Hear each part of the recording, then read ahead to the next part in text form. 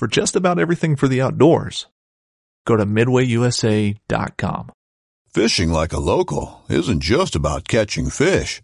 It's about connecting with the environment and the people who call it home. It's about hearing the stories and traditions that have been passed down for generations and sharing unforgettable moments with the people you meet along the way. Fishing like a local is having an experience that stays with you forever. And with Fishing Booker, you can experience it too, no matter where you are. Discover your next adventure on Fishing Booker. This upcoming concert season will be all about the boots, and Tecovas is your stop for the best in Western style. Tecovas has seasonal and limited edition offerings this spring and summer, including men's and women's boots, apparel, hats, bags, and more. All Tecovas boots are made by hand in a time-honored tradition with timeless styles that are always on trend. And Tecovas has first wear comfort with little to no break-in period. It's hard to find this level of comfort paired with this level of style. Stop by your local Tecovas store, have a complimentary drink or two, that's WCB style, and shop new styles. The smell of fresh leather and friendly staff are at your service. Many stores even have leather custom branding to make your boots truly personalized. And with regular live music and events, there's no in-store experience like it. If you can't make it into a store, just visit Tecovas.com. That's TECOVAS.com. They offer free shipping on all boots, as well as free returns and exchanges, and ship right to your door. Go to Tecovas.com and find your new favorite pair of boots today. Like Carl Gamage would say, so you want to go on your first elk hunt, you say. But there are a bazillion questions cluttering up the process and making the whole thing look way too complicated. Well, y'all, you've come to the right place. 'Cause one thing we're good at is simplification. And in this series, it's all about the basics. From your gear, weapons, wear, camping and calling basics, to scouting, tactics, closing, and success basics. Simplified. So my friends, pull up a chair, adjust your volumes just right, and welcome to Blue Collar Elk Hunting. Welcome to Blue Collar Elk Hunting, brought to you by ElkBros.com, with your host Gilbert Ornelas and elk hunting coach Joe Gilly. You want to hunt elk? They live to hunt elk. Their goal is to share with you what they have learned grinding it out for over 35 seasons, doing what they love. So come on into camp and set a spell. Welcome to Blue Collar Elk Hunters.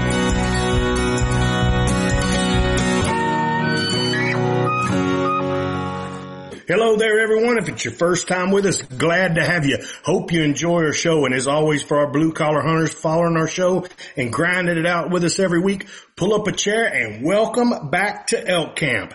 I'm Gilbert Ornelas, the host of your show. And on tonight's crew, we've got them all. We got Luis Gonzalez. That's right. The leader of the Venezuelan mafia, Luis Gonzalez, is in the house. And from Canada, our man with the plan from way up in Canada, the world champion elk caller himself, Mr. Travis O'Shea. And we've got our elk calling coaches in the house, Joe Gillia and Leroy, the Ninja Chavez. They're out of Cimarron, New Mexico. Welcome in, fellas. How's it going? Doing, brothers? Going good. Doing good. Going good. Yeah. Getting snow in New Mexico. I'm a poet and don't know it, man. Look at your feet. They're long, fellas, Joe. Finally, man. It's like, it's one of those things that every time they tell us it's going to be, snow here, I put this thing on the windshields on the vehicle so that you can take the snow off. No snow. No snow. I took it off yesterday, woke up this morning. Hey, was it Mondo that was hunting javelinas in the snow today? I saw him online. Actually, yesterday and I think the day before, he was up there with he was down over in Arizona with John Stallone over there hunting javelina. Wow. Yeah. Gotcha. I talked to John yesterday and he's like, man, we couldn't got the worst weather conditions. It was spitting snow. It was nasty. It was windy. It was cold.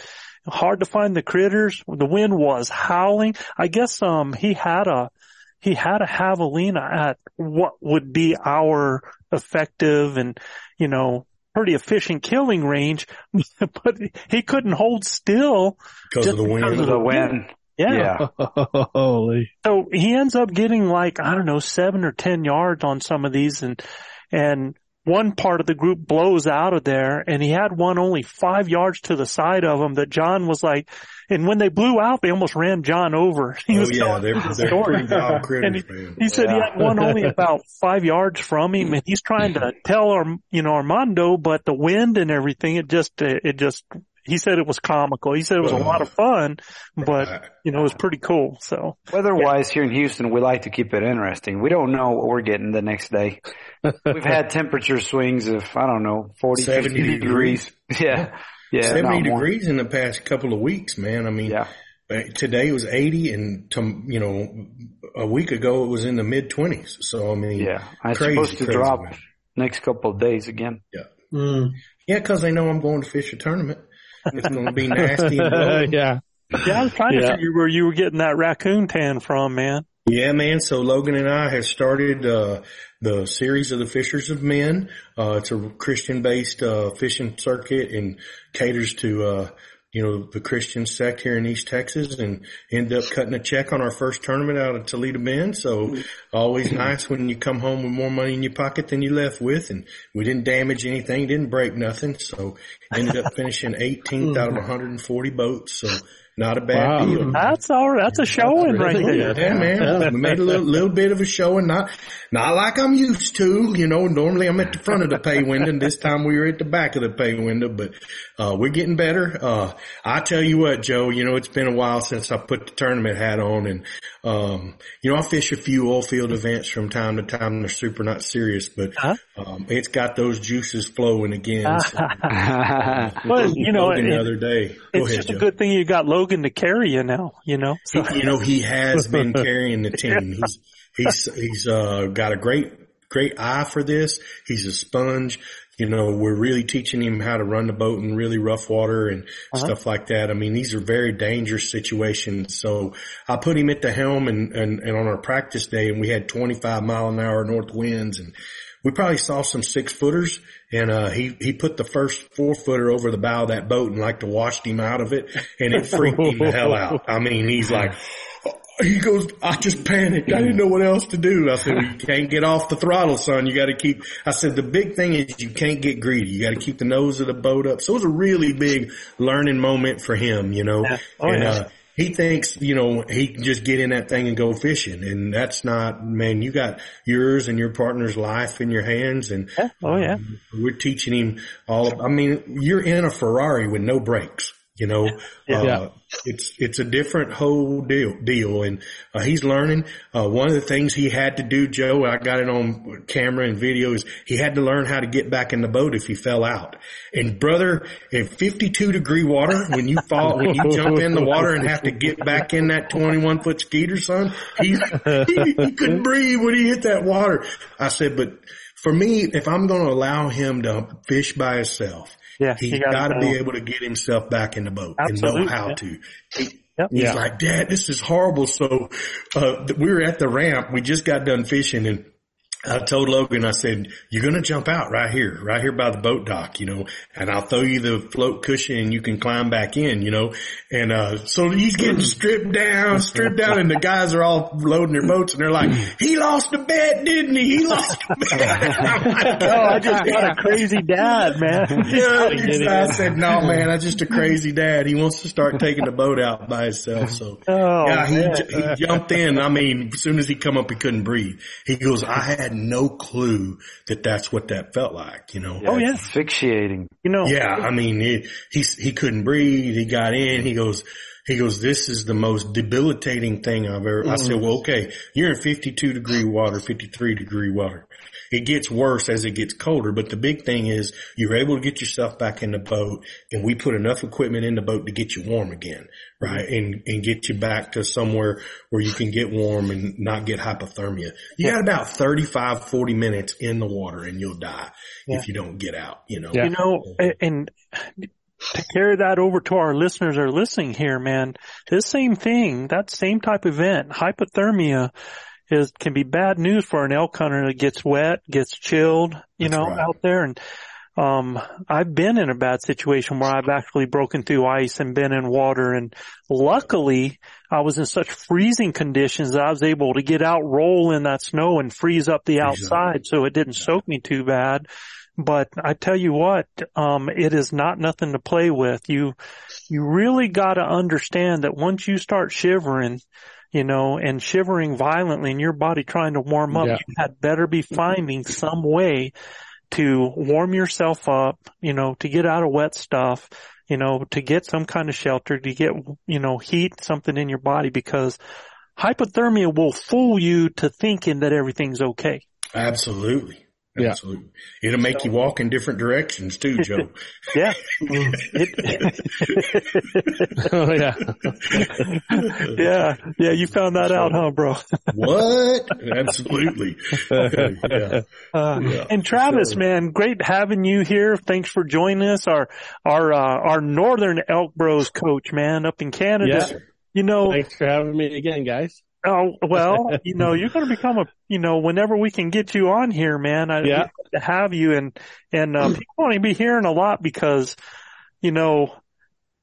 our crew is coming up and partnering with your crew. We're having the Can-Am elk hunt, Elk Bros and the Wapiti Outdoors up there are going to be in forces and hunting elk in Canada. And it's so cool because, we have this WhatsApp group where we're all getting to know each other and I've got some things that I'm going to comment on that WhatsApp here pretty soon because those guys are way too respectful, I think, sometimes. Now, amongst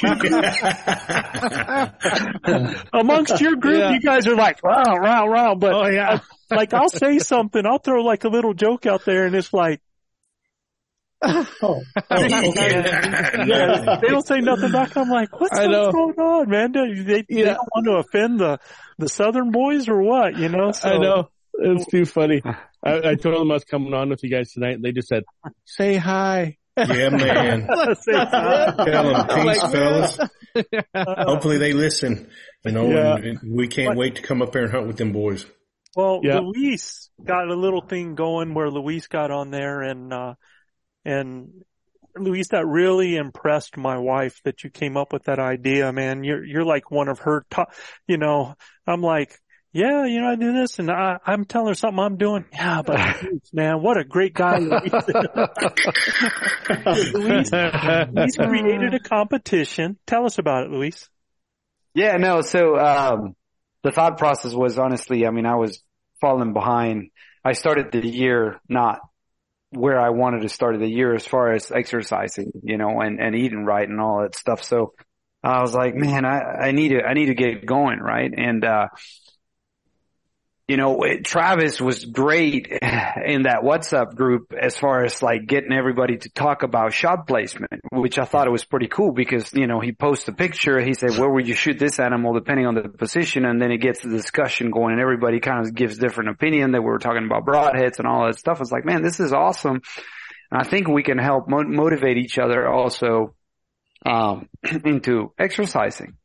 So, I got to thinking, I was like, man, what if we do some sort of a challenge? Something to where, every week we measure ourselves and we have a little competition going and, there's 12 of us. And so, just kind of figuring, okay, the top two, people that get the most calories burned in more than 30-minute exercise a week, don't pay that week. And the remaining, the participants will pay $2 that week and put it in a pot. And so we'll accumulate all of that and we had 26 weeks left until we actually go to our hunt together. And so, at the end of the challenge, then we'll have a nice pot in there. And then what we could do as a team is take that money and then use it for, any charity in Canada. So, I figure, man, that'll be a good way to kind of get everybody going and everybody trying to not have to pay the $2, but it's not about that. It's about everybody actually trying to exercise and at the end of the day, doing something nice for, our Canadian brothers. Well, and I think whoever doesn't do a 30-minute exercise the whole time has to pay the entire amount, like match it, No. Mananu. Some of the guys is like, we're like, just tell us how much we need to pay. Yeah, can I send my money now? We'll pay it up front. It's like, that was funny. That ain't the idea, No. Well, No. I tell you, Chav's been kicking everybody's butt. First couple of weeks there. He's Chav is a beast. That's my normal routine. An awesome routine, brother. Yeah. Yeah. So the good thing is, when we get up there, man, we ought to have people in shape. People are excited. We ought to know each other pretty well. That's pretty cool. All of that's going on like that. And what a great group of guys that you have with you, Travis. I'm sorry we couldn't match up, Well, it'll work itself out. I'll tell you this. It was easier to find a group of better guys. Yeah. Everything is relative. There's like rock stars next to us. The one thing though is, I only have one complaint about the workouts is that I see that all the calories are happening up there from our northern brothers, man, from all this rowing and swimming. And I'm like, we ain't gonna be doing any of that out there, man. What's up with that? No, I know. I don't know. Just we got such an awesome facility. It's got everything. So that's pretty cool. We're in there like Flynn. We got, this is way cool what we're doing tonight. We're actually starting this series on basics to becoming an elk hunter. And, we were talking about this, Gil, before. You were talking about people that talk to you and they're just like, how do we start? What do we do? And we're always talking about elk hunting and we go in depth in a lot of things. And I think we try to do a good job of doing it in a way that people can understand that really don't have those skill sets yet. Yeah. But really it's still, when you start listening to things, there's so many choices and people take it to all these different depths. And, when Chav and I started out elk hunting, we were about as simple as you can get. We're still simple-minded, but we were about as basic. Starting with Manano.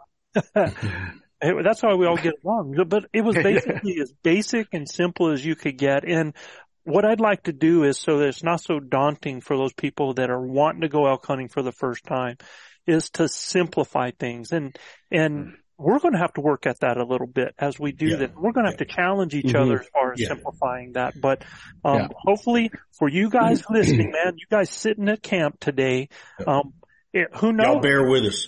Bear with us and we'll get to that content for sure. But first up here, Joe, we need to get over to our Elk Bros mailbox. Yes, sir. So we got Jeff Stalkup. How do you pronounce it? I think it's Stalkup. That's how I would say it. Yeah. Stalkup. He says, not sure if the states you hunt in allow you to carry a handgun for protection while hunting. But if so, do you carry a handgun for protection from bears or cougars? If you are allowed to carry a handgun but don't, why not? I think that's a great question. It's a great question, man. Yeah. And I'll just tell you, I'll start on my side, because we have a little bit different thing. We have Travis that's from up north where there's them apex predators up there. Yeah. The real deal. I'm actually thinking a little bit differently. Now, I can't take a handgun because there's issues with that going to Canada. Handguns are illegal, aren't they? Yeah, we're not allowed to pack them. We get the biggest can of bear spray that you can put on your hip, basically, and you go with it. But here in the U.S., I've been hunting for this, for 40 seasons already. I've never carried a handgun. My wife and I have had conversations about that. She's like, well, what if you come? Number one, I've never had an issue with a mountain lion ever. I've come across a kill where, I got real, kind of worried about it a little bit, but, and bears, all the bears I've ever come across in the wild wanted to put space between me and them as soon as possible if they realized I was there. Now I've come across cubs a couple of times, but I managed to move so that in a way so that they could smell me and get out of there as well. But I've always had enough confidence with my bow that it's the only weapon I carry, and I don't I don't want to carry the extra weight. Luis used to carry one when you first. I do. And Gil, you carry one? Sometimes. Just depends on where I'm at. If I'm in an area that I can guarantee you, if I go to grizzly country in the U.S. and the lower upper 40, I'm carrying one. I mean, I'm just going to do it, right? If I'm allowed to. Black bears and cougars, I ain't so scared of. I've been around a lot of bears, and look, they are a very curious animal. Been around a lot of black bears. One gave me a pass. So that's the reason why I don't hunt them here. Now these Canada bears, they ain't gave me a pass yet, so they might get me. These American bears here have, for the most part, if you try to give them space, they'll give you space. They're just big, I call them big raccoons that are curious, and they are, and I imagine if they're in an area where they don't have any food or they're out foraging for food that they're starving, well, maybe they would put you on the hit list. But I think if they can eat, they're omnivores, if they can get some good food of their own to eat, they really want to distance themselves from humans. So a cougar's a different deal, man. That's truly the apex predator. And when they're hungry, they eat. And if you're on the agenda, they're going to get after you. So, it's at the end of the deal, I would fear a cougar a lot more than I would a bear, because a cougar will actually end up hunting you. And I would actually fear one around, if I was hunting in areas close to homes in like Colorado where, where those guys have actually gotten accustomed to people. I think that's when it becomes an issue. California really comes to mind. There's a lot of hikers that get attacked in California because there's no managing of the cougar population there, right? So, and they're illegal to kill. So at the end of the day, there are a lot of population. So if I was in a high populated area, I'd probably carry a handgun. I think, in my opinion, if you're allowed to carry, I would be evaluating carrying. The problem, in my opinion, is that, okay, caliber I'm going to be carrying. What size gun? Because it all adds to the additional weight that you're going to be carrying, the comfort and where you're going to carry it and all that, right? So if you're thinking of a bear, then you're thinking, well, 10 millimeter, 40 cal. I'd go anything 40 and higher, 40, and 10, higher. 45, exactly. 45. But then at that point that handgun gets heavier, so, and then you're like, well, what are you really wanting to do? If all you want to do is deter, then I have transitioned to the bear spray. But then again, where do you have it?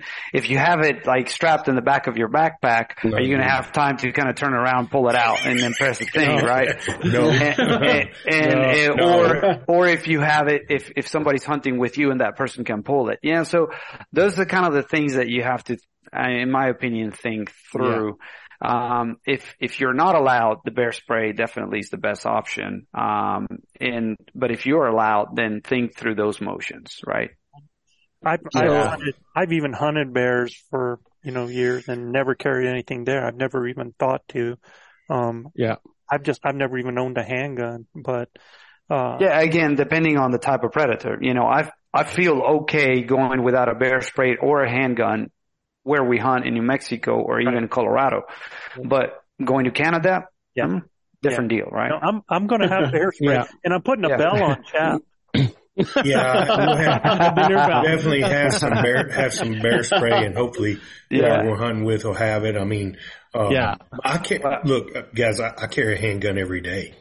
I mean, I did when I was a sheriff deputy, and I carry one now daily, every day. See what I've transitioned to in Colorado and New Mexico is a smaller caliber, like a 9mm, small, compact 9mm is enough, because all I have to do is shoot my nano on the leg and then run. or shoot your own self while the bear's eating you. Now, Chav, I've hunted with Chav for years, man, and this guy sees a rolled rock or tore up log, and he turns around and goes the other way. Yeah, but he was with me on that bear occasion, brother. He was not rolling the other way. He was standing and delivering. And he made me do what he was doing. He was not happy. That bear was not happy with us. And he got right after that bear. If you got a chav with you, you got a chance. I promise. Have you ever thought about carrying a gun, Chav, for bear or anything? Oh, carrying a gun? No, never have. I just figure if I make a lot of noise, that'll be enough. Yeah. When I'm in my blind, I have a foghorn. I figured that might help. I've heard a lot of stories about the spray. Is that pretty effective, Travis? I've never had to use it myself, but I mean, it's there. It's definitely there at the last resort kind of thing. And it's either do or die. It's either going to work or not. Most of the time, if a bear is going to bluff charge you or something like that, you got to think, do you want to shoot this thing and be done with it, or are you going to try to just back away from the scenario? So there's only been a couple times where the bears have really been really aggressive, and if you're walking down a game trail, they won't even let you get off the trail and go around them or something. You have to pretty much back out a little bit. Back out. Yeah, and you got to let them have their space. Why is that even a tough decision, dude? I mean, can I see a grizzly bear there? I'm not supposed to be that's a different mindset around me, That's a different mindset right there. Almost a deal breaker, man. I'm almost out. a deal breaker. I see a grizzly up ahead. No, I'm out. I'm backing out. Yeah. We're not backing around. We're not going around him. We'll be like Gilbert's license plate. 180 out. 180 out. Yeah. 80 out. Yeah. Jeff, I hope that helps you out, man, on that. Travis, why don't you take Tom Roth? Okay, Tom, our buddy Tom here. Absolutely. So he's from Janesville, Wisconsin. I can't thank you guys enough for last fall's hunt with the Elk Bros Adventures. I listen to the podcast every time. I have a what if for you. I think I know the answer to both, but I don't know if anybody's asked this question in the what if. So, what if you had a bull screaming or chuckling back at your calls, but he isn't coming into your calls? That's a great question. It is. 100% if he's chuckling back at you, he's asking you to come to him. So 100%. He's got cows with him 90% of the time. So yeah, that's exactly it. Yeah, if he's not moving, I mean, there could be two.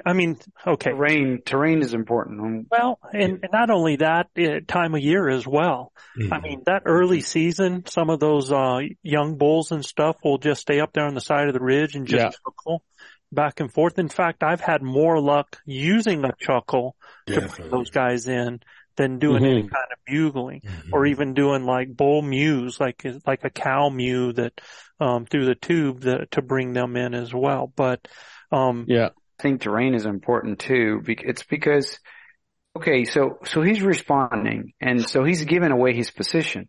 Now, terrain will dictate whether or not you have the ability to close in. No doubt. For sure. Whether it's open, whether terrain it's and wind direction. 100%. Like if you have the ability to close in, I mean, get as close as possible, as much as the terrain allows you to, because that bull is responding to you, right?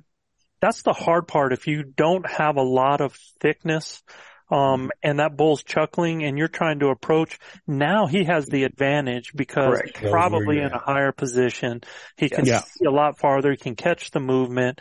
So you've got to really think about what you're doing according to time of day, right? Yes. Is that a bedded bull? Is that a bull that does have cows? A time of year will kind of tell you that, whether or not that's happening.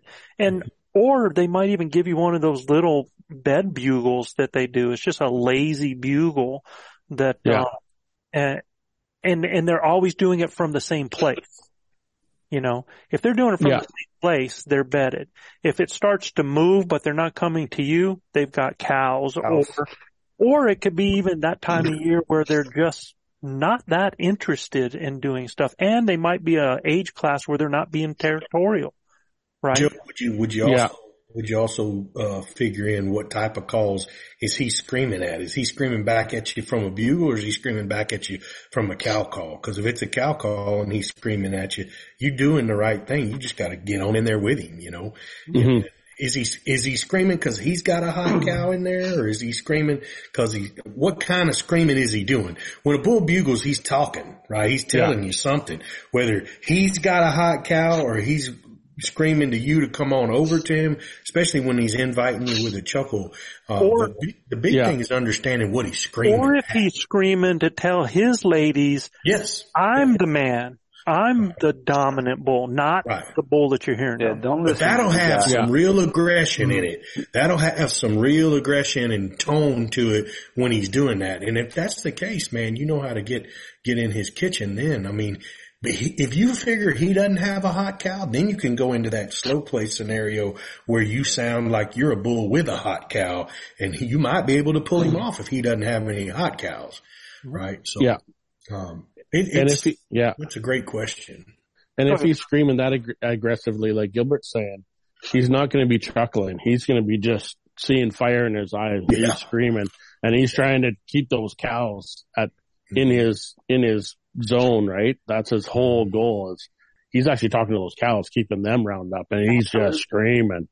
So, yeah. And generally, when a bull chuckles, it's generally to answer a lost cow call or a cow call, and he's inviting her to come on, baby, come on over here. You know, come on, get you some of this. Big Daddy's over here, right? Yeah. So I mean, that's kind of how it is. I mean, like the old Joey on Friends, how you doing? You know, how you doing? So, but if he's not coming into me, Tom, and the way, I mean, there's going to be so many variables to that. Like I said, like time of day, what the wind's doing, what his position is. But, what I want to do is, first thing I want to do is I want to check the wind, and I want to try to get on that critter's level. I want to make it as easy for that animal. And what I mean by level is same contour. That's right. As that animal. I want to make it as easy for him to come to me as possible. And when I do this, you know, there's two rules of thought. And some people are like, well, you can sound smaller than that critter, or you can just get aggressive with them, right? And it's going to depend. Because the thing is I've actually gotten super aggressive at a bull that's doing that after I got on that contour, where I wasn't really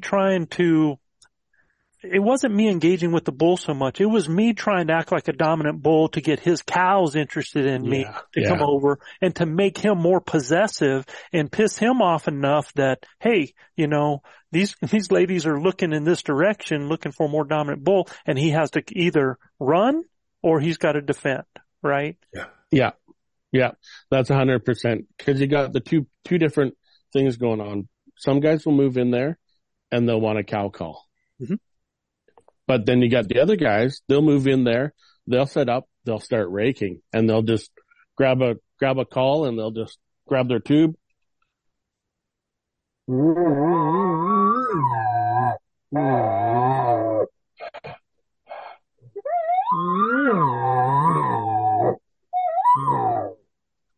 You know, give them one of those. And explain why, Travis, with that. Well, basically, if you're moving in with that kind of thing and you start raking, now you're advertising as a bull that you may have cows as well, but now you're actually talking to his cows and you're trying to draw his cows over, and that's going to make him see red instantly. So especially if one of his cows comes zipping over, he's coming on a string. So. And I love the raking, man, especially early season. And when Travis is talking about the sounds that he's doing, when he's doing that little whines and moans and groans, doing the raking, it's hard for that other bull to gauge how big you are. There's no way you can identify what size you are, right? And people are like, well, does that really matter? Well, I want you to think about it. And if you've never hunted elk or been around them a lot, every time I've ever seen bulls fighting, they're always of the same size. I never see this huge bull. I never see like this little 4x4 coming in and drag. Not gonna happen. No. No. They don't, if they see that, man, they're backing off. They're at a disadvantage. They're, and they're not dumb. So I think when you do those other noises, they don't have a play on the size and they're curious to find out what that size is. So. And also when you're raking, if you just go into just the raking without the moaning and the groaning, you're basically advertising to his cows, but you're advertising to the cows that you have. Because you're displaying for them, saying, hey, look at me, I'm awesome, I'm raking the crap out of this tree, I'm going to get his cows over, they're going to join you guys. Now instead of 3, I got like 6, and he's the man after that point. So, I mean, it's crazy. You just got to paint that picture of what's going on and let it unfold. And patience becomes a big virtue in that situation. And that's what I was going to say, man, is don't expect things to happen right now. Sometimes you got to just work it, let it marinate, then you work it some more. You play the time game, because after a while that bull just get up and come walking over. Or you can even shut up for a little while and wait till you hear something for him to make another noise out of the bed and then start up again, right? Yeah.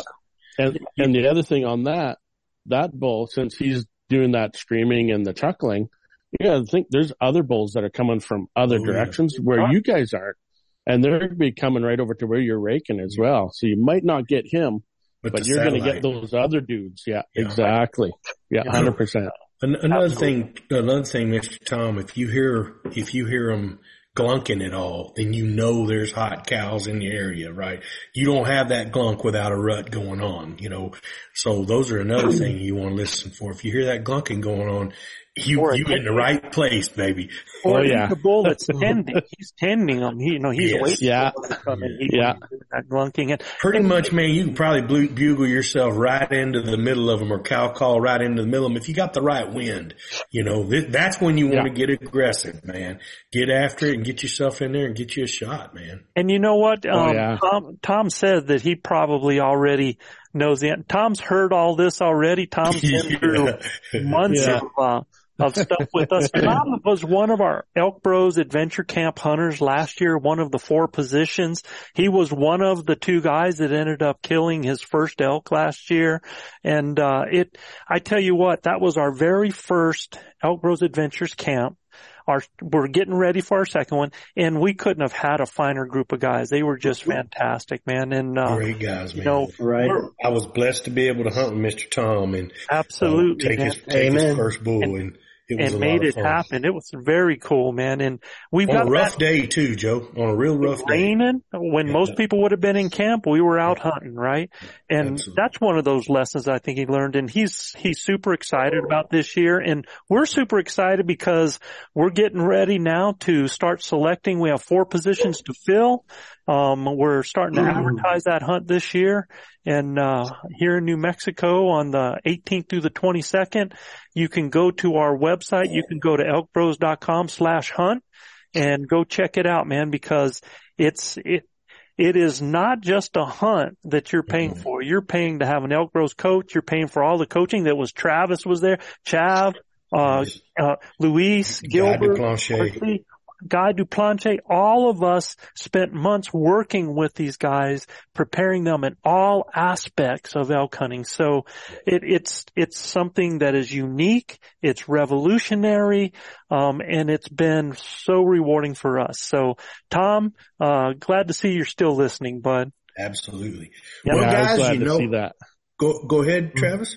Oh, I was just saying, I was glad to see that little note from Tom there, because I know every time he phoned me, he wasn't scared to call back to you on the phone and stuff and get right after it. He wanted to learn, and he was good already. So I've met a lot of gentlemen in my days, but Tom Roth's one of the finest men I ever met in my life. Yeah. And I was blessed by being able to hunt with him. Absolutely. Yeah, for sure. Ditto on that. Guys, you know what time it is. It's time for the Elk Bros shout-outs. Shout-out time. This is a shout-out to our listeners from a few cities topping our charts this week, Joe. Yes, sir. And look, man, it does my heart so good when I go to try to find these top cities in there, and I go look and I start looking at the name. I saw so many unique city names that I've never seen before from places I've never been before. I wish we could just do top 50, man, because there are some cool things that are happening out there. So you guys that are listening and our followers, tip of the hat to you. Thank you, because you are who this is all about. We're so grateful to have you join with us around our campfire, our elk camp here. And, I just had to say that before I give the top name out here. So this week's top listening city is part of the Wausau metropolitan area. Am I saying that right? Wausau? And is bordered by Lake Wausau, the Wausau downtown airport, and the Eau Claire. Now you got to be helping me with this stuff. It sounds like some of the stuff from up there. It means Clearwater River. The Eau Claire River, known for its surrounding area and outdoor recreation, including water sports and hiking in the summer and skiing and snowmobiling in the winter. And this is Schofield, Wisconsin. Wisconsin. Schofield. Awesome. Our brother Tom's from Wisconsin too, man. Look how they're showing up, Joe. Yep. Okay, this top listening city is known as the sweet corn capital of Michigan. A number of farms provide corn to the area's major grocery stores. Because of its central location, it is also the center for the dairy industry in Michigan, and this is in Canton, Michigan. Canton, Michigan. Wow, Canton. Man, there's lots of dairy farms up there, that's for sure. Dude, I love me some sweet corn. Oh, man, me too, dude. Me too, one of my favorite things to eat, for sure. It's a good thing I don't live there, because if I did, man, I tell you, I'd be in trouble, man, because I love corn. Breads, baked goods, corn, cheese. Cheese. Name it. Next up, this town was founded in 1883 and is home to Assumption Abbey, a Bavarian Romanesque structure, which is a Benedictine abbey. It was founded in 1893 and completed in 1905. A 200-pound meteorite named after the town landed near the town site in 1918. Richardson, North Dakota. Richardson, North Dakota. Richardson. I've been all over North Dakota, Luis, like you. I've never been to Richardson. I've never heard of Richardson. I hadn't either. A 200-pound meteorite. That could be hauling Superman, wouldn't it? 200-pound meteorites. Yeah, probably from there. It had to make a hell of a crater. Yeah. I tell you what, whoever has that 200-pound meteorite, that's worth some change. Coin. Yeah. And it's interesting because I imagine, you hear 200 pound, like I'm 200 pounds, right? When you hear that, you think of a big thing, but those meteorites are really condensed. Yeah, real condensed and heavy. And that's what landed, but a lot of it gets burned off as they go through the atmosphere. It was probably 400 pounds before it got to Earth. Maybe bigger. Who knows? I wouldn't. Hopefully it didn't, land in somebody's house or something, because that's devastating. Well, back in 1918, something like that. There probably wasn't a whole lot of souls up there in North Dakota then. Especially if you haven't heard about it. And North Dakota's kind of sparse anyway, ain't it? Ooh. Yeah.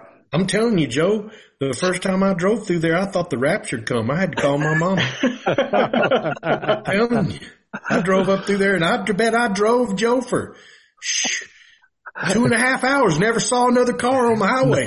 I told Kelly, I said, get on the phone and call my mama. I think the rapture come. There ain't nobody here. I mean, there's no speed limits. There's no signs on the roadways. I'm sure it's changed a little since then, but not much. I mean, it's just not most of everything is in the towns, not out on the interstates and everything. Pretty wild, man. I told my wife, call my mom and see if the rapture come, because I know she's going first. Wow. Last up, Next up, this city is the birthplace of one of the coolest legendary lawmen out there. His name was Wyatt Earp, and one time home to Ronald Reagan. Historic lawyer Stephen Douglas oversaw a hearing here dealing with the possible extradition of a Mormon leader, Joseph Smith, to Missouri to face murder charges in Monmouth, Illinois. Monmouth, Illinois.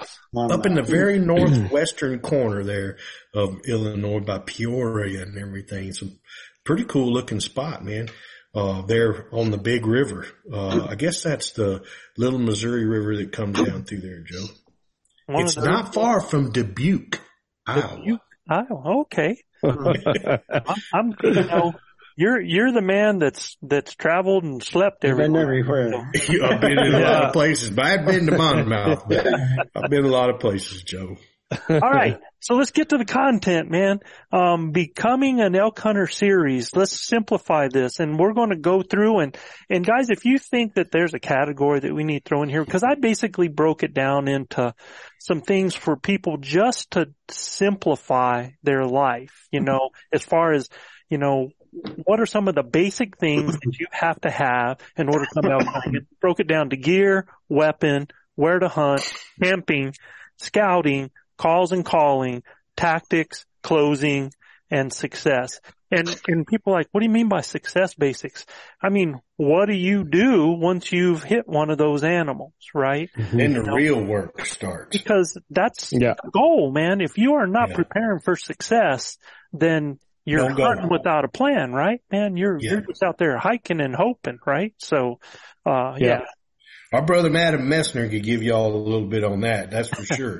You know, oh no, what have I done? What now? It was so funny because Adam was like, when I was talking to him, he said, well, I figured I had about what did he say? Like about a 20% chance of possibly, you know, killing an elk. So he brings 20% of a cooler, basically. Yeah.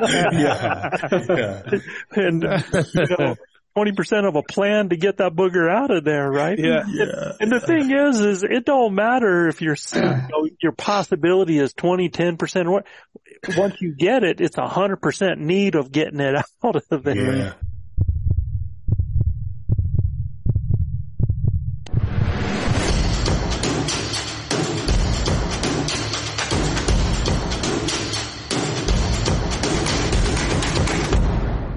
Here we go. What if there was a way to flatten your elk hunting learning curve and have the experience of a lifetime, gaining decades of elk hunting knowledge and skill sets that'll take your DIY confidence and abilities to a whole new level?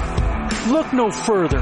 Welcome to Elk Bros Adventures in our coached adventure camp, an elk hunting experience like no other. Your prep and training starts months before you ever step foot on the mountain. Our campers have weekly online training sessions with each member of our Elk Bros Success Squad in all aspects of the hunt: gear, physical conditioning, archery setup, failure points to avoid, shooting proficiency, finding elk, locating, behavior, calling, setup, and closing the deal. From the moment you get to elk camp, the boots on the ground training begins. Each camper will have one of the Elk Bros trained coaches with them throughout the hunt, not guiding, but teaching and helping you to learn and apply those lessons. For the price of what many today are paying for tags alone, you will be smashing that DIY learning curve, becoming a more knowledgeable, capable, effective, confident, and therefore successful DIY elk hunter. Y'all, hunt preparation like no other, a learning experience like no other, an elk hunting adventure like no other. For more information, go to elkbros.com/hunt. That's elkbros.com/hunt. Flattening that learning curve? Now there is a way. Well, cheers to the Elk Bros, huh? Cheers. Cheers to a great elk hunt. Yes, sir.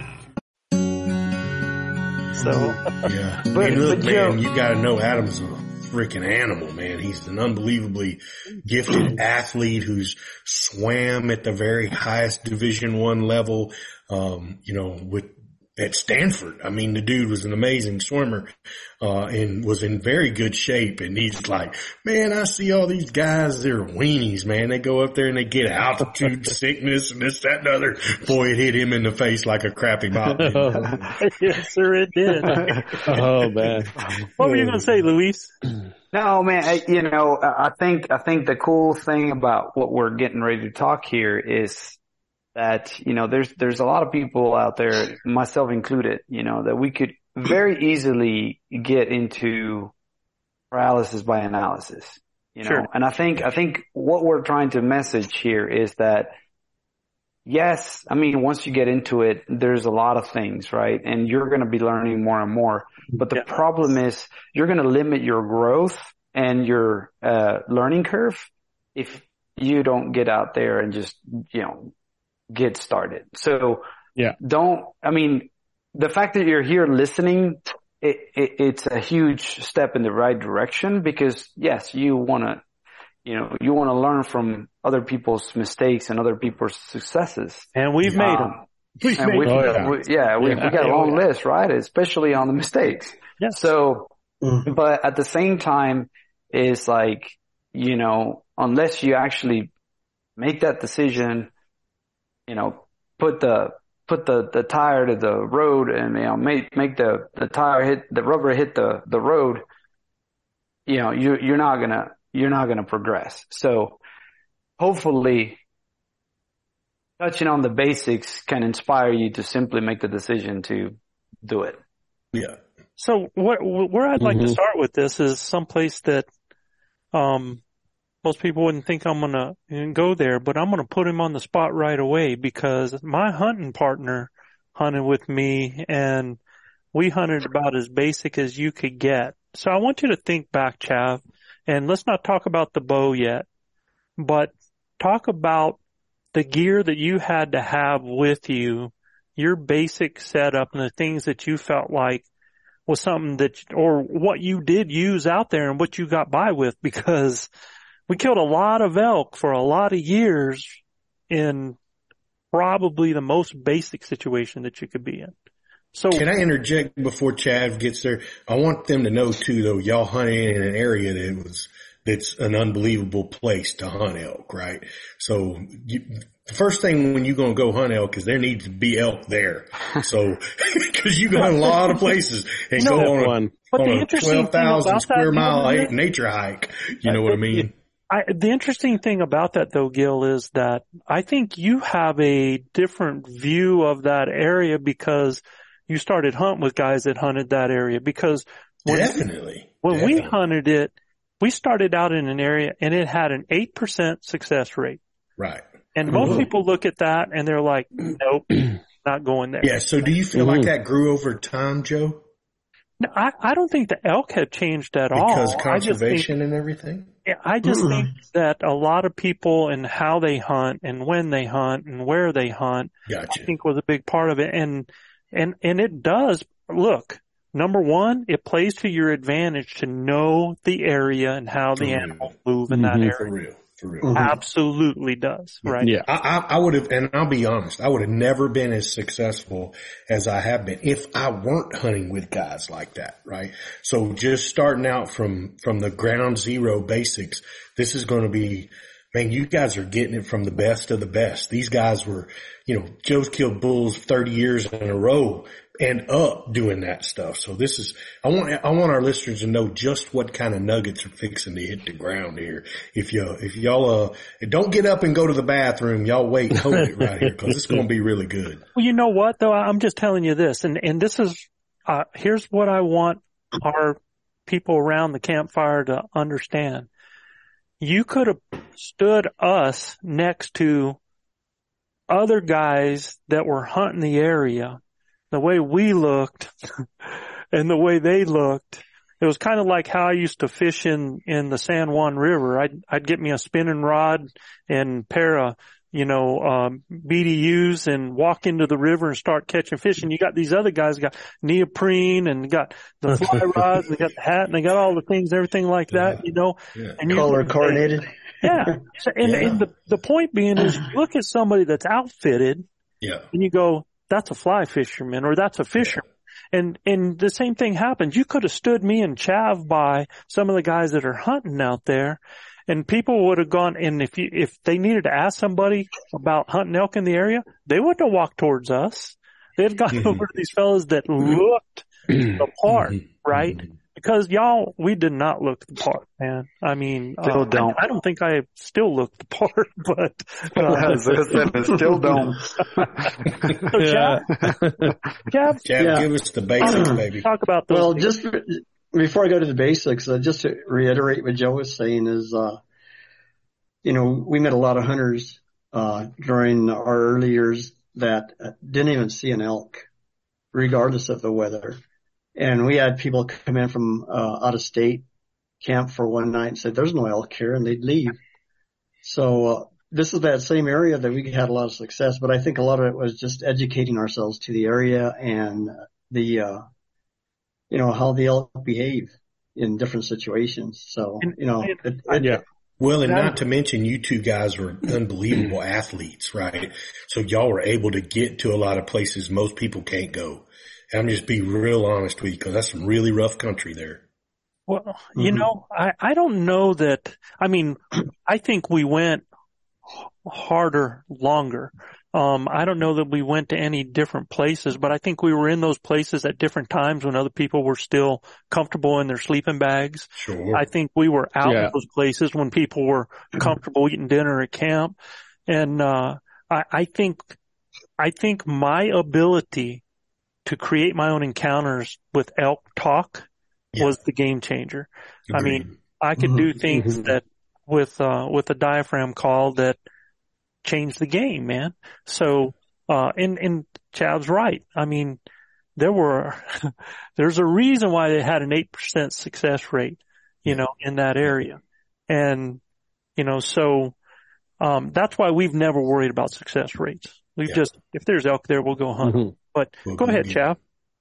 Okay. Well, one of the things that led to that success rate, of course, some of the equipment we had, and it was real basic equipment. We go to Walmart. If there's a sale, we buy pants, a shirt,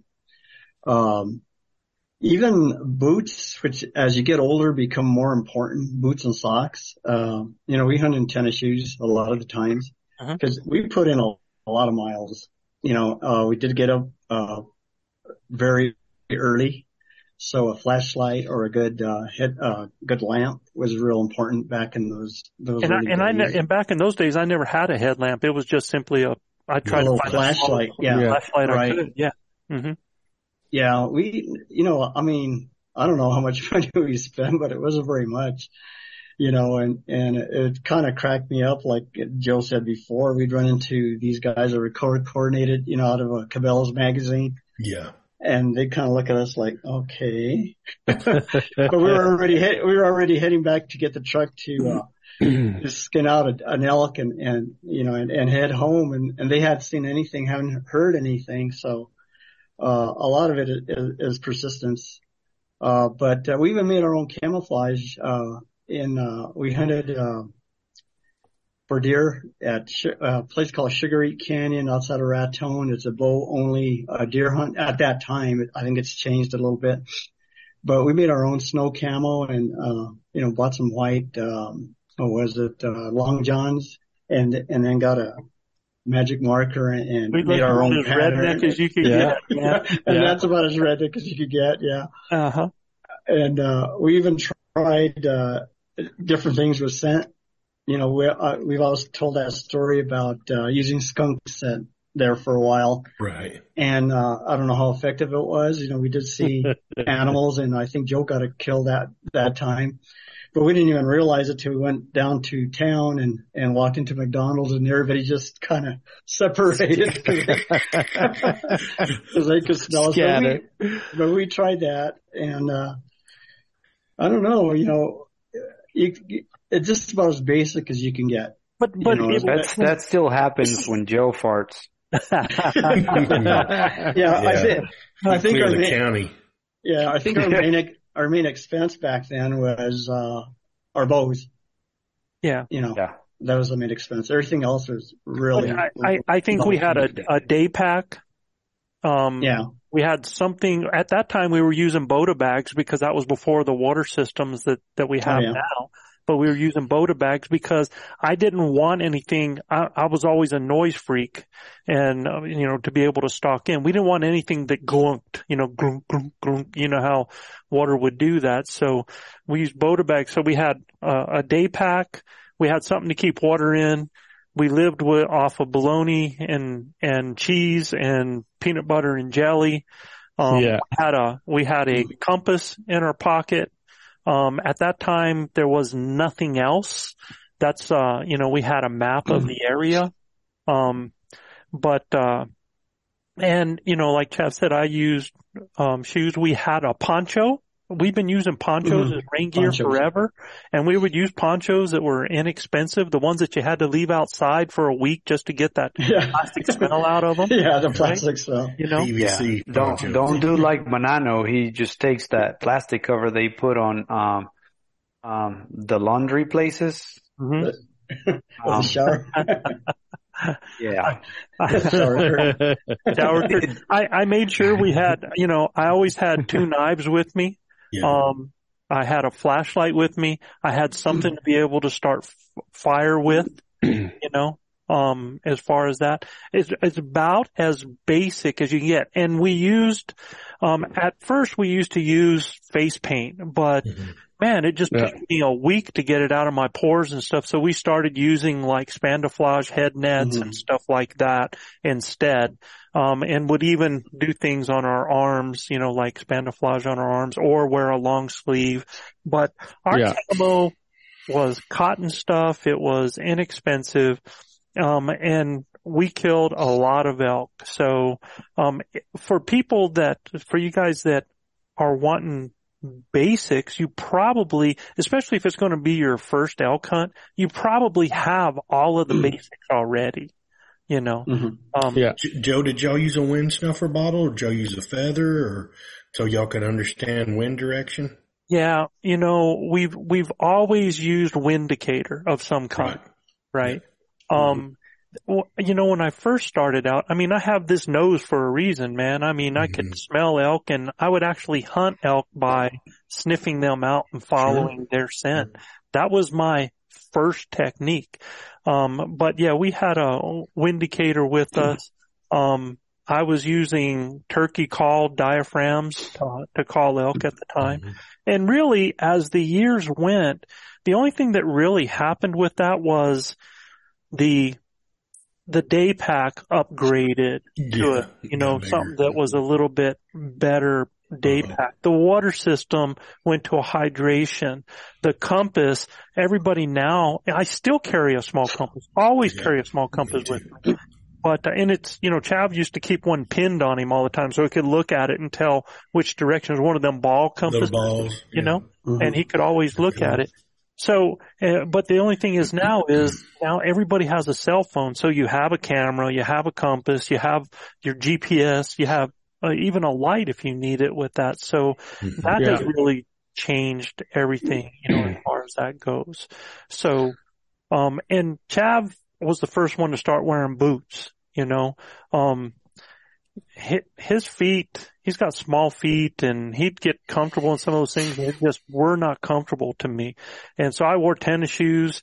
And there was a point, I would go with wet feet a lot, but there was a point where, we could get those waterproof socks and wear them inside there. It's just, I've never had, ankle issues in the mountains, and it was just lighter and easier to move now. And then as I got older and we could afford it and we start getting mud and snow, now I got me a pair of boots for bad conditions like that.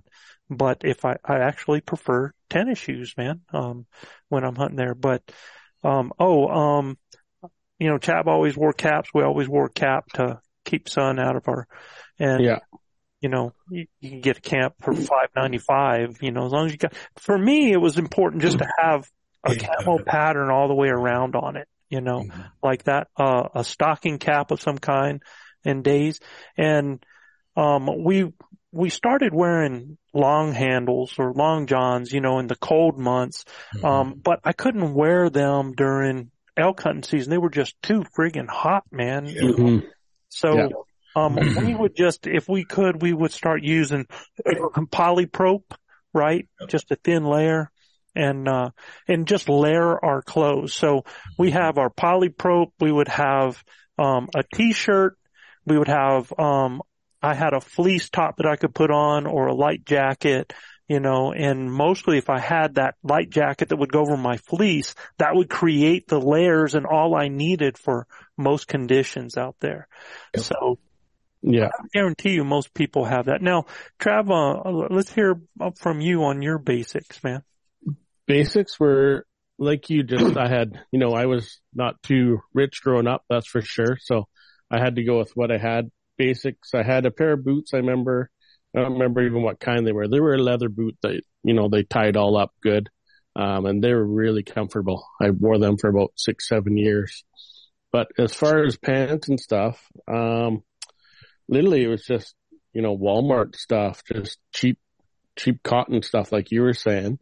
I did have a pair of polar fleece pants for a little while. And then I would normally just wear a t-shirt and then a polar fleece pullover or something like that because it's really warm. And then later on I got an actual camel t-shirt because when it gets hot in the day, it's the same. It can be plus 30 here. That polar fleece comes off and you're just way too hot. So you had to have something. And that's what the day pack was for, right? Just to keep feeling, right?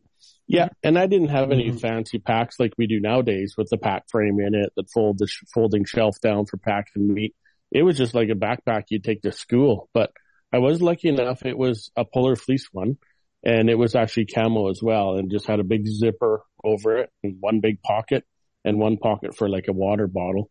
So mine was polar fleece too, bud. My favorite one was polar fleece. Yeah. Mm-hmm. Yeah. I remember when I got together with my wife, I took her out and she wore the backpack that I wore for years.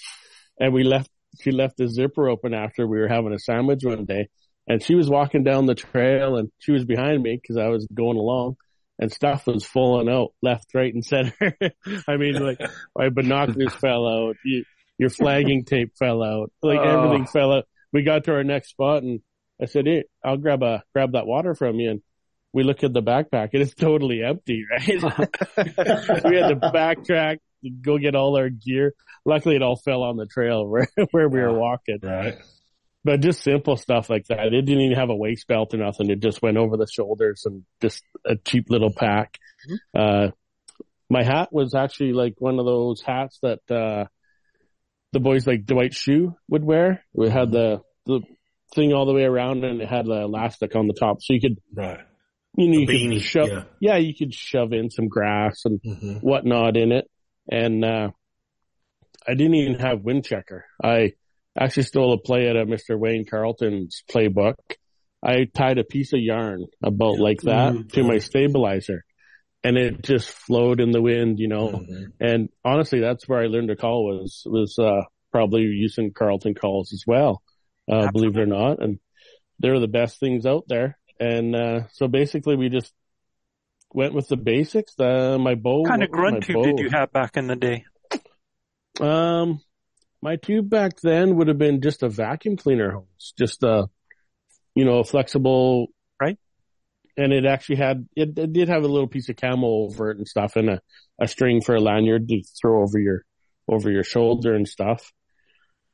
And face paint. I've been using that Carlton Mega Tube ever since it came out and it was flexible. I put our own camo on it. We do all kinds of stuff there. And in fact, Gilbert has one that I gave him, and, many moons ago. It's sitting right here next to me. Yeah. I'm sure I still have, I got my old tube there probably. The vacuum cleaner one. It's on my shelf over there. But I mean, just basic stuff. Even my bow is just a cheap run of the mill PSE. I think it was a PSE Nova or something when I started out. It was just black and gray camel. That's exactly what we started with. PSE Nova. It was $100 off the rack at yes, exactly. Bear Whitetail 2. Bear Whitetail 2. Yeah. And we went so basic. I did the face paint thing for a while And then I had to go in a store after I got back to town one day when I was hunting. And I still had my face all painted up. And I felt like such a tool. Like, I was like, I gotta go to the store looking like this, right? So I did it, and then I felt dumb afterwards. So I stopped doing my face after that and just started wearing that little mesh thing over my face. And then, from there, there you go. Yep. That's the Carlton Megatube right there. Exactly. And, It's really the basis too for the soloist in a lot of ways, because it had basically everything that I wanted and liked in a grunt tube, other than the back pressure that you couldn't get in it. So we kind of created one now that's different with the back pressure, with a different type of mouthpiece, right? So we tried to actually hybrid the new ones to the old one. Yeah. And realistically, for all the realistic calling we do out in the bush nowadays, like for me, myself, I do a lot of chuckling and moaning and groaning, like you guys know, like the real authentic stuff, sounding stuff. It's very rare do I throw out a high note, location bugle or anything like that. So it's just, as long as you can growl and moan and groan in it, that's all you really need. It's flexible, put it behind you, call behind you. Break some trees, call behind you. Just the best thing ever. A quick comment, to add there, it sounds like you guys are talking about the basics, probably 50, 60 years ago. Right. And that's great. But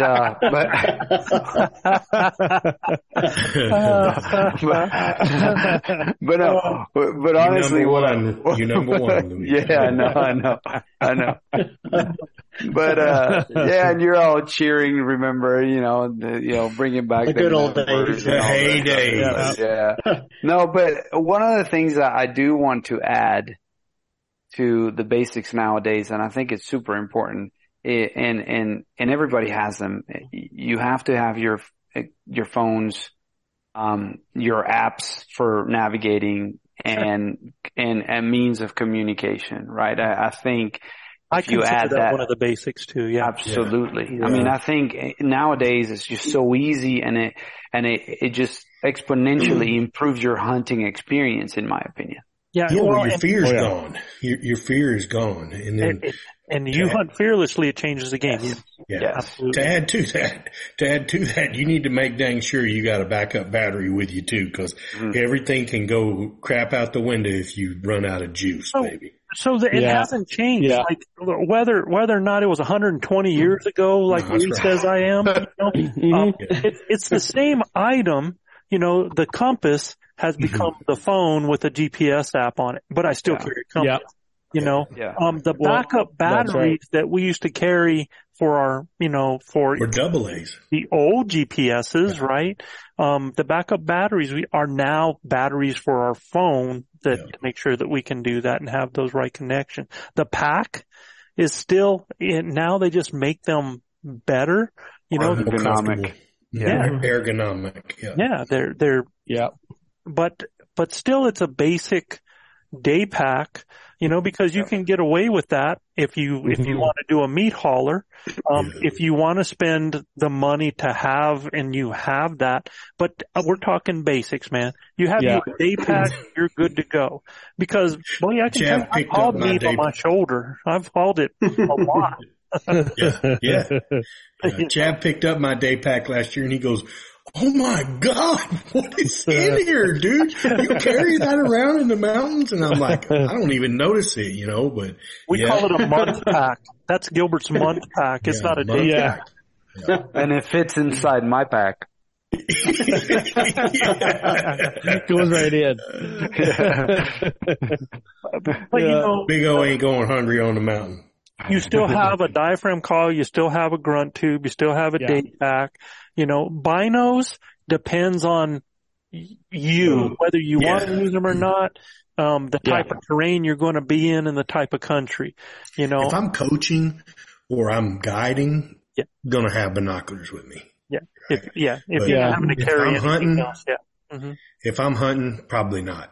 I'm the same. Rangefinders. Yeah, my rangefinder's 6 power. I mean, it works really good. So yeah. And that's another thing. Rangefinder. I mean, y'all probably didn't carry a rangefinder back in the day, huh, Joe? You know, as we went, we tried with one of those things, but, you know, really it was, unless you were going to be in a tree stand, it was like worthless because it took so long, you know, so, no, we pretty much just practiced distances, you know, and I think that's a critical thing that's missing for a lot of guys, not learning and practicing distances and getting in a situation. It's a basic skill you should know. Yeah. If you're bow hunting, make sure you bring arrows too. Well, you know, we'll get to the weapon basics here, and that's going to be the hardest one though for Luis because Luis he's pretty advanced. However, he's seen what the basics do. So well, 34 elk, you know, with basics. Double X75s with wasp tips on them, man. 2216s. And because, you know, Luis is right when you're talking about, and I think there's a lot of people out there that needs to plan for plan B, but that wasn't my option, man. I was going to get close and I was going to put it in that spot and I was going to put them down. Yeah. You know? So, you can do that with a 50-pound bow, you know, just shooting dart like arrows, shooting right in the spot where you're supposed to shoot. Yeah, man, that arrow blows right through. You know, Gilbert, do you have anything else to add on the gear basics? You know, no, I think we've covered that. You know, you can pretty much anything that when you go gear wise, when you bow hunt, whitetail or anything else, you probably could show up with the same gear and be fine as far as your essential basic gear, right? Clothing, boots, this, that, and the other. It's when you get into different scenarios and where you're going to be hunting, you know, I want to talk about that too. You know, you got to figure out where you're going to hunt. And when when you figure out where you're going to hunt, then you kind of dive in. What's our weather going to look like? What time of year are you going? Right? I mean, are we going to be hunting at elevation? Are we going to be hunting at not elevation? So those are a lot of things that you guys need to kind of get that figured out before you even really dive into your gear list. But because it's going to affect your gear list, you know, I mean, if you're hunting in Oregon, it's going to rain, you know, 5 out of the 7 days. Well, rain sideways too. Yeah. You better have you some gear that can deal with the amenities that, you know, that you're going to be in, you know, extreme weather conditions. Look, Joe and I woke up one morning on like September the 6th and it had snowed daggum 6 inches, you know, and we had no clue that was coming, you know, and boy, I mean, I didn't bring a whole bunch of cold weather gear at the time. Thank God Joe had a little pullover that he gave me, and that was enough to get me through. But man, I'm telling you, brother, that put a kink in our get along because we had no clue that we heard that weather was coming, right? So okay, but man, all that snow and everything, so it changes your gear a little. And you got to remember when I'm talking about the gear we were using, we're talking about in September. Yeah, we get mornings that you know, you hope get down degrees to the lower 30s or hope they get in the high 20s. But the daytime, man, you know, you can get to 70. And you're moving. Like I couldn't wear thick leather boots or anything with any insulation because my feet would sweat to death and that stuff. And I don't. Yeah. Right. I don't. I wear really thin hikers that got really good Gore-Tex insulation or Gore-Tex membrane to keep my feet dry, you know, but they're light. They're light and, you know, and I don't bring just one pair. I bring 3 pair of boots. Why? Because I know where I'm going to be and, I don't like wearing wet boots and I sweat a lot, man. And actually to change things on your feet sometimes help you from getting hot spots and stuff like that as well sometimes.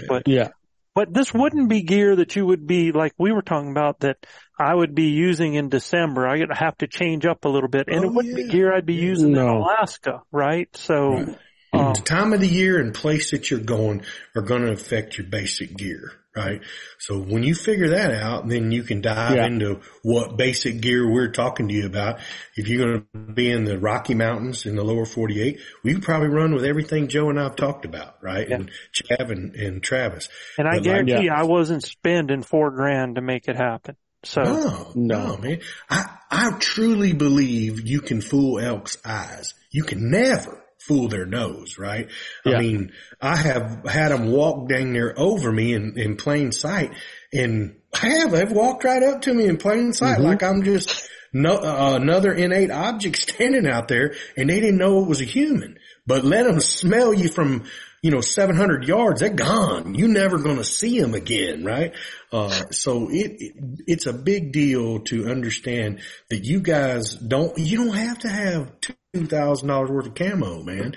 I mean, you can go with some really basic woodland camo, like you said, from wherever your favorite little store is that sells cotton camo, man. You ain't got to break the bank. Just to break the silhouette. Yeah, it's all about the pattern too. I'll tell you this, when you go to get camo and you look at it on the shelf, get snake-eyed and look at it. And what I mean by that is you squint your eyes so that you kind of darken what you're seeing at. What that does is it darkens the contrast. And so when you look at it, if it turns into a black blob and there's no contrast in that pattern, that's not one that I want to wear. I want to wear something where I can see it breaks up when I squint my eyes at it, right? Because it's going to darken the dark areas more.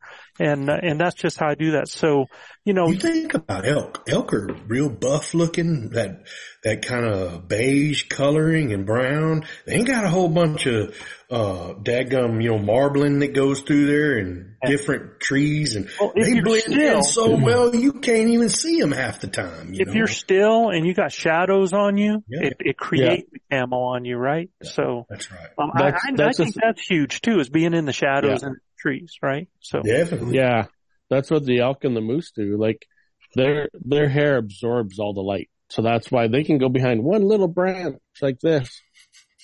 Where is he? I don't even see him, man. Especially a moose. You get an 800 or 900 pound moose.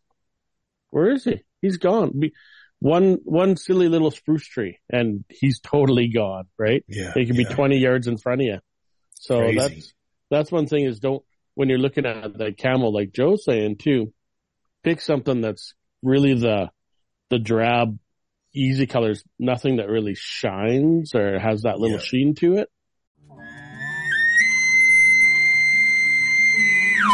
Did you hear that? Y'all, I've got to take a second from the show to tell you about the Enchantress Call from Slayer Calls. This call, it gets you the most realistic bugles and cow calls I have ever heard from an external. Look, the folks at Slayer Calls designed this external call to act just like a human tongue. So literally, with the push of a button, anyone can use this bad boy to bring those puppies running. Look, if you struggle with diaphragm calls, or you have a partner that's just not able to call, y'all, this right here is your ticket to sucking those bulls right on in. If you want to try the Enchantress, which they're calling the Elk Slayer now, to put meat in your freezer, then just use our code. It's one word, ElkBroSlay. Again, that's the code, ElkBroSlay, on SlayerCalls.com. Just go with that. That's why that polar fleece is so nice. It is. It just good. Soaks in. Quiet too. Yeah. Super quiet when you got to draw your bow back and stuff. Yeah. Like that. So let's begin to talk about weapon basics or finish up. We'll see. I mean, we got about 15 minutes here. Sure. Till we get out. So let's talk about weapon basics, right? I mean, again, you talked about somebody with a whitetail setup, right? Can somebody with a whitetail setup come and kill elk with it? Now, there are some things with that, I think you just need, a solid arrow with a good sharp broadhead that is not mechanical, and you're accurate. I mean, and if you're shooting in your effective range and you're not trying to go outside that, and your goal is not just to put a bullet or an arrow in an animal, your goal is to shoot to put that animal down fast, yeah, I think you can take, those, you know, I'm not a whitetail hunter. I went from mule deer to elk, but I was using the same thing I was using on mule deer. For right? sure. The same. Yeah. Yeah. So. Yeah. I mean, the gear, the basics that I would say is essential is you need a good cut on contact broadhead. And, and it doesn't matter which one. Yeah. You know, Muzzy's been around for buku years. The Magnus line of a buzz cut or the Stinger. I mean, they've been around for years, man. You can't go wrong with a really good carbon shaft. Look, I shot those, Full Metal Jackets forever. Yeah. Yeah, I shot Full Metal Jackets for years, man. Killed a lot of elk with Full Metal Jackets, man. And a good cut on contact broadhead. For years I hunted with a Muzzy Trocar and, then I got hooked up with Terry Hartcraft and these guys building broadheads here in Texas. And they built a really good, stable head. And I mean, this bull that's right here behind me, it's a Muzzy and a Trocar bull. That's what I shot them with, because they work. They work, Yeah. That's a Full Metal Jacket right there. Just there you go. Chisel point broadhead. Yeah, look at that. Looks just like an old Muzzy type or a Wasp type broadhead, man. Yeah. It's got a big trocar tip on it. I mean, chisel point. Exactly. We call that a punch cut, right? We call that a punch cut. But that is as basic as it gets. And, you put them in the right place, man. It's que sera. It's when they don't go in the right place. Luis talks about, a lot more advanced gear tactics when it doesn't get in the right place. And, I have succumbed to that, custom type arrow. And look, I'm still blowing through animals. But the animals that I'm killing, these big hogs down here and stuff like that, we're blowing through those critters. So if we get the opportunity and we make we get a little bit too forward to that crease and get in that bone or that shoulder blade, we got a shot at getting through it, We're shooting a little bit more FOC. I think to keep that basic, what I would say from what I've learned and where I've come from is that you can sacrifice some speed for some hammer, for some impact, right? I don't think you need to be shooting at 300 feet per second. No, I would just tell you this. I'll give you a basic thing. If you're shooting in that 270 feet per second range in there, or 240, it's plenty. Yeah. And so I shoot 245. What's that, buddy? I shoot 245. Mm-hmm. Yeah. Look, my son shoots probably in that same 245, 250. He blows through, and he ain't shooting but about 52 to 56 pounds. He blows through animals. And the reason they're shooting that speed is not because the bow and at its, when you go look at charts at the ammo it tells you or the arrow it tells you to shoot, it's not because it's shooting that specific. It's because they're shooting a heavier arrow that's going to now travel a little slower, but it's going to give you a whole lot better impact. It's going to have, it's going to have more energy. It's going to have more behind it. It's really going to punch an animal. So, you can sacrifice speed for power. That's just a basic thing to tell people. You think about, the Indians back in the day, they were shooting through buffalo with flint rock on the daggum end of their big cedar shafts, right? Seriously, they were killing buffaloes every day. A buffalo's gigantic, Jesus, what are they, close to 2,000 pounds? They're humongous animals. If you want to be fair about that, they were putting a lot of arrows into them and they were putting into them close. So, well, for sure, riding up on horseback, stuff like that. But still, you got to get it into the lungs to get it, to get them killed, or in the heart or something like that. So again, man, it really takes the basic gear that's out there today. If you go buy you a very inexpensive, you don't got to spend $2,000 on a bow. Man, you can buy a diamond or something like that to get started. They call RKK ready or RTK ready to kill, and start with the basic setup. You can probably get into one for less than $750. Go look for the bow that somebody upgraded from 5 years ago. And I still shoot a 7-8-year-old bow. I shoot a brand new bow. I shot the same bow for 15, 18 years. So, and I think most importantly though, whatever gear you decide to go with and start with, right? Most importantly, get familiar with it. Absolutely. Understand it. Before going out to hunt. Yeah, we're saying get out there and hunt, but the one thing I would recommend to really take the time to do is get familiar with your equipment, get familiar with your gear. Yeah, and if you've never shot a bow, take some lessons. Go to your local archery shop, get you some lessons to teach you the right form, right anchors and stuff like that. Because this is the most crucial part of your hunt is shot placement, man. And you're gonna call this bull elk in, or have an opportunity to shoot him. And if you don't shoot him in the right place, believe me, you will search for days without finding him, because they are some of the toughest animals in the world, even with a really lethal shot to bring down. So when you bark upon this precipice of going bow hunting for elk, understand, man, now you owe it to that animal that you're going to be putting this arrow into to take him as humanely as possible. And man, understand the anatomy of that animal very well. Understand angles.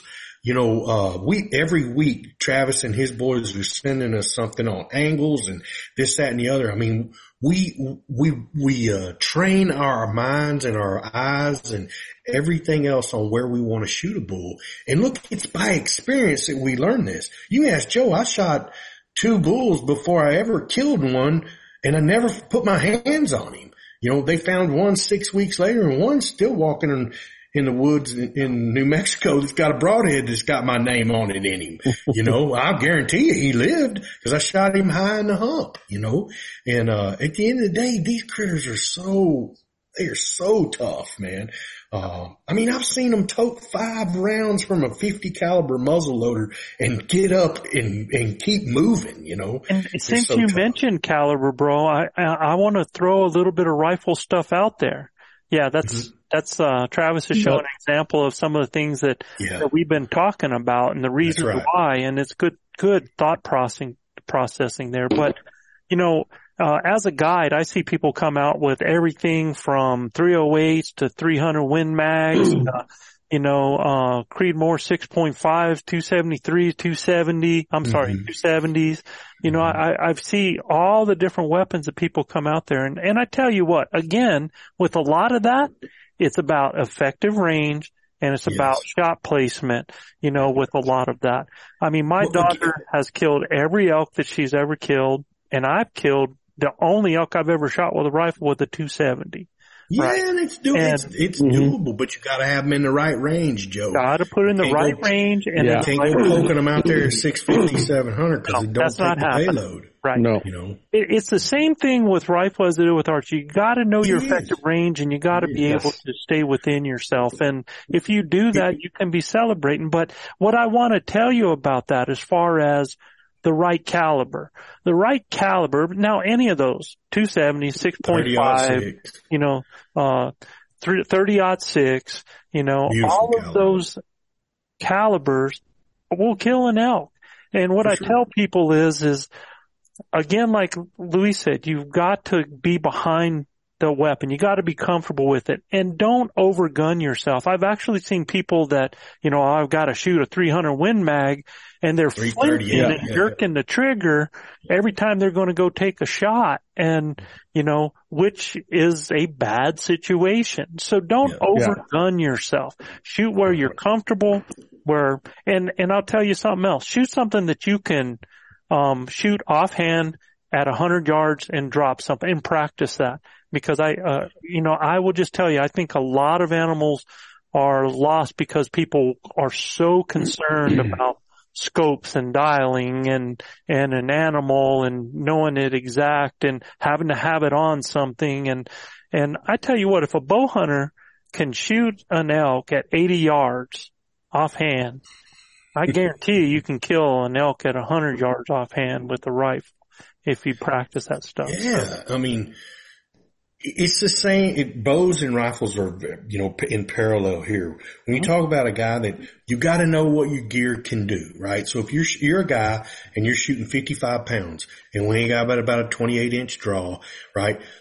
You're not going to be poking elk past your effective killing range of 45 or 50 yards. You just shouldn't. You're not carrying the payload that you need to if we do hit even the, rib cages, and it'll deflect it. There'll be a lot of different things that go on because you're not carrying enough payload, right? It's the same thing with let's say the big craze is a 6.5 Creedmoor, okay? Great round, really fast, flat shooting, really good for deer and whitetail, thin-skinned animals.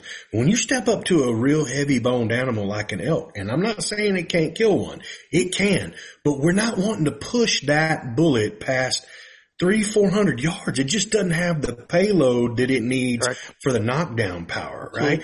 So if you're asking what is something to be looking for me, 65 pounds in a 28 to 30 inch draw. I mean, you might be 27. I don't know, but if you can get it to 60, anything towards 70 pounds is good, but you don't have to have 70, 80 pounds to kill an elk. Anything from 60, 65-ish, man, I mean, that is a hammer. You get out to 30, 31 inch. I'm a 31. Especially with today's modern bows, yes. Yeah, man. I mean, it will blow through 2 elk, man. I mean, seriously. And the same thing with your rifle setup. You don't have to get overgunned and shoot a 300 Win Mag you can shoot. If you're going to shoot within 350 to 400 yards, you can kill an elk every day with a 270 or a 30-06 with a very good bullet like a Barnes or an AccuBond or something that's going to stay together when it has impact. You shoot them in the crease or right in the shoulder and we'll break them down. You're going to kill a lot of elk. But when you push that caliber, 30-06 or a 270, past that 400 yard range, you're looking for trouble, right? Then you're going to have to go to a Magnum style caliber that's going to be out to that 500, 600, 700 yards, right?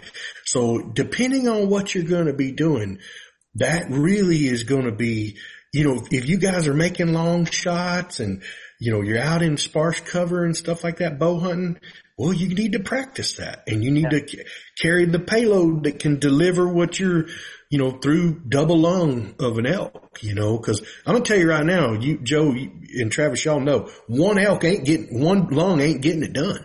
I mean, they're going to live for a long time, with one lung, you need 2 of them or that heart incorporated or a really big artery for you to get it done. And I'll tell you something I missed too on the basics on your bow is you got to have your stabilizer. And I just used a small 6-inch stabilizer, just something to take the shock out of the bow. I don't need something that's sticking way out there or going off to the right or the left. Again, like Luis said, and it always goes back to that, shoot your weapon so you know your weapon and you're comfortable with your weapon, right? Yeah. So, a basic bow that whatever type of arrow rest works for you, whatever type of release system works for you, whether you're going to shoot pins or shoot instinct. Drop zone. Whatever you shoot, pins or instinctive, where you have a stabilizer of some sort on there just to take some shock out of it and the arrows that we've talked about, and that will be a killing weapon for you. It's most important that you know your weapon and your effective gun. I think your effective killing range it is paramount, man. Yeah. A lot of guys, and I'm going to tell you another thing, Joe, that I think with the gear basics, or weapon basics is don't shoot an elk if you don't know how far he is. If you don't know how far he is, what are we slinging an arrow at him for? Yeah, and that's really more on the hunt and the closing basics and those types of things like that. But the basic weapon itself that you're using, that's kind of what we're talking about. Now, when we come back next time, guys, we're going to talk about where to hunt basics. Okay. everybody's like, well, where do I go? Where do I find elk? How do I find elk? And we're going to talk about that a little bit, just the basics of it, and try to simplify it as much as possible for you. And we'll do that next week.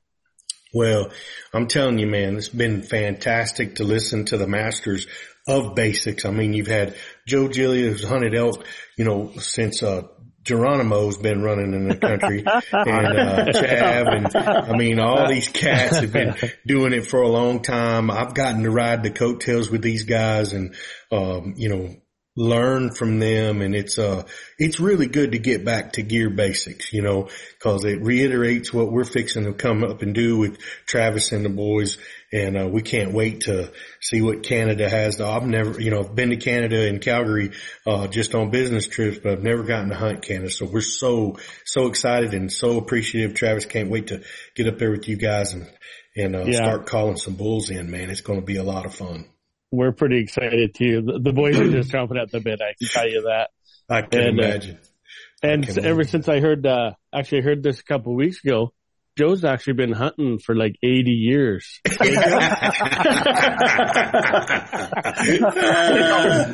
Well, we like to give him a hard time, man. I can tell some stories about some guys that they ran into in the woods and they thought he was Luis and Manano's grandpa, man. That's hilarious. Yeah. Travis, but you gotta be careful though, because the first bow he bought was the same bow you had. I know. So, I don't know. That says a lot about how long you've been hunting too. That's pretty scary. I know. I'll tell you what, that old bow that I had, my old bear whitetail, I shot over 9 deer before I ever hit one because it's so loud. Yeah. Sound like a 30-06 going off when you cut it loose. It was annoying. I shot with a little finger tab, and yeah. Unreal. Chav, you had the Nova too, right? Didn't you? Yeah. Right. Mm-hmm. Yep. I tell you what, man. That was a shooting little bow, man. It really was. Yeah. Put it out there, and we were dangerous. For sure. Yeah. I didn't really want to even get rid of mine, honestly. I went from that to a high country, and man, wow, that's a crazy cool bow. Yeah, totally was. I don't even think they make them anymore, but no, it was made by Golden Eagle or Oneida or something like that. Right? Yeah, I believe so. Yeah. Wow, we really are showing our age. Okay, yeah, that's great. Guys, if you like what we're doing, please subscribe, rate, and review us. You got to go to Apple Podcasts or iTunes to review us, and you can check out more elk hunting content at elkbros.com, and check us out at Elk Bros Adventures too, guys. If you're wanting to come on a coached hunt with the Elk Bros crew, man. Just a reminder, if any of our listeners would like their questions answered on our show, just send your question to info@elkbros.com. That's info@elkbros.com. And like we say down here in the Lone Star State, husbands, kiss your wives, wives, kiss your husbands, hug your babies, keep your broad head sharp and your powder dry. And we'll see you next week right here on Blue Collar Elk Hunting. Yes, sir. And for all our grinders out there, we're going to have some more of our brother Tony Wintrip's music to close out the show. Tony. Peace, everybody. See you in 2 weeks. Strap on those spikes, boy. Leave the world behind. There's dreams here to chase, and you got the rest of your life. The grass is cut, the dirt is dry, and this field was made to run on. The sun now is shining and the wind is laying down. So pick up that bat and ball and leather on the ground and smile as big as the blue sky, 'cause this field was made to run on.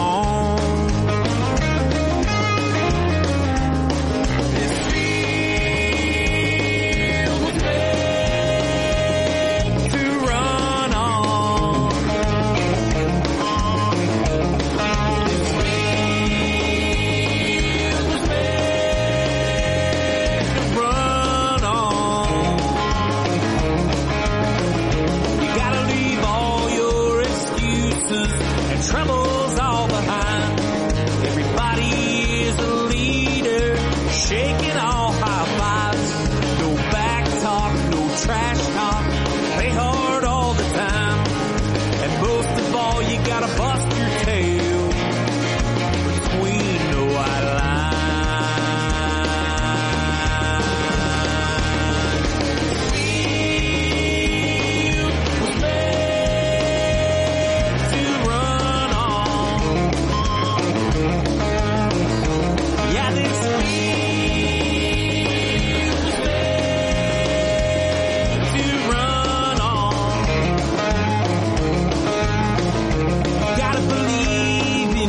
yourself and set the field on fire.